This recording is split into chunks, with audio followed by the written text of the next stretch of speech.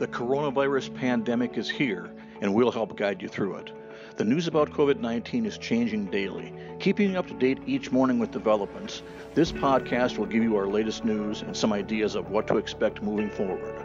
Daily at herald-review.com. Hello, this is Annalisa Trofimuk, a government reporter with the Herald and Review.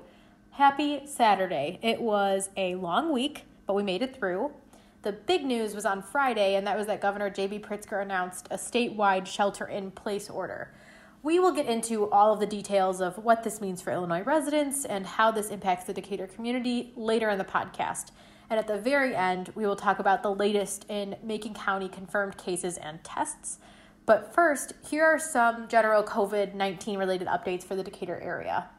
Also, I will include all of the references to our reporting below, along with some helpful links for people who are looking for more information about symptoms and resources in the community. Education reporter Val Wells had an update. Richland Community College will move to an online instructional method for the remainder of the semester. Val wrote a story about Millikan earlier this week, which they had a similar announcement, which we are seeing from other schools and universities across the state. Val provides a list of resources for students and teachers with questions about e-learning and online instruction. Our editor, Allison Petty, wrote a story about Central Illinois hospitals, which include two in Decatur, starting no visitor policies. She talks about how the decision by the hospitals was made in ongoing efforts to slow the spread of COVID-19 virus and to protect patients and healthcare professionals. Allison includes a list of the new guidelines, just to name a few. Patients undergoing surgery are permitted one support person over the age of 18. Pediatric inpatients may have one parent or guardian as their support.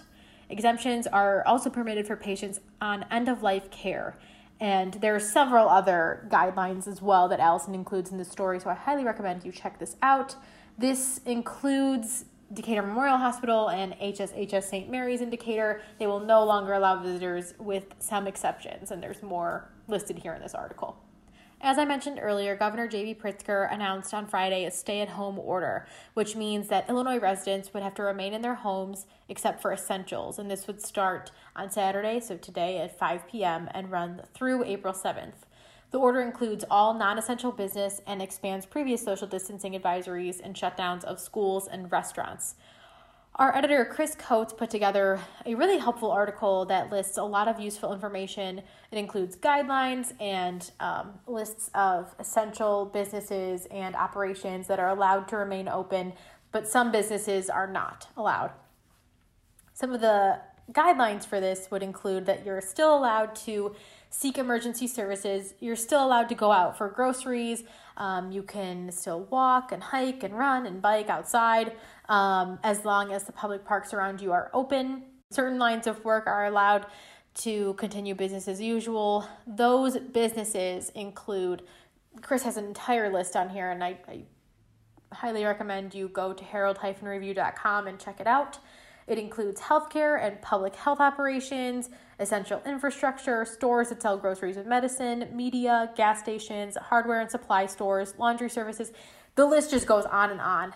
What this means for Decatur residents is that if you were already working from home and taking necessary precautions and only going to the grocery store when necessary, this won't change your day-to-day life. It will, however, impact local businesses that do not fall into a category on the government's essential business or operations list. I spoke with some people impacted by this, and they mentioned they were nervous for their future and financial security. Mayor Julie Moore Wolf spoke with me about this being something that had to be done and has previously said that she wants to do whatever can be done to help businesses impacted by this.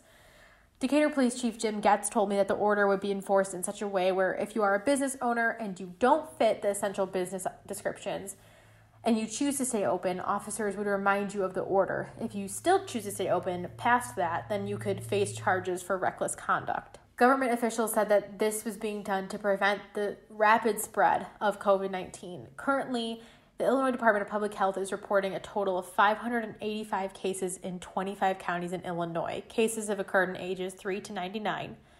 State officials also announced the death of another Illinois resident who was from Cook County. During the press conference, we heard from the University of Chicago's head epidemiologist, Emily Landon. Dr. Landon spoke a lot about why this measure is necessary and that the numbers of tests we are seeing in the news are people who were sick a week ago, echoing what Pritzker and others were saying about why the stay-at-home order is so important to prevent the rapid spread.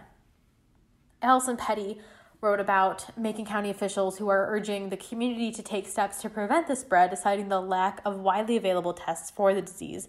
The county's crisis communication team said Friday that 6 tests had been completed for the new coronavirus, with 4 pending results and 2 negative results. There are no confirmed cases in the county. However, many people with symptoms do not meet current state criteria for testing, and Allison includes the criteria for testing in her article at herald-review.com. So those are all of our updates today. If you made it this far, thank you so much for listening. We really appreciate it, and we'll see you next time.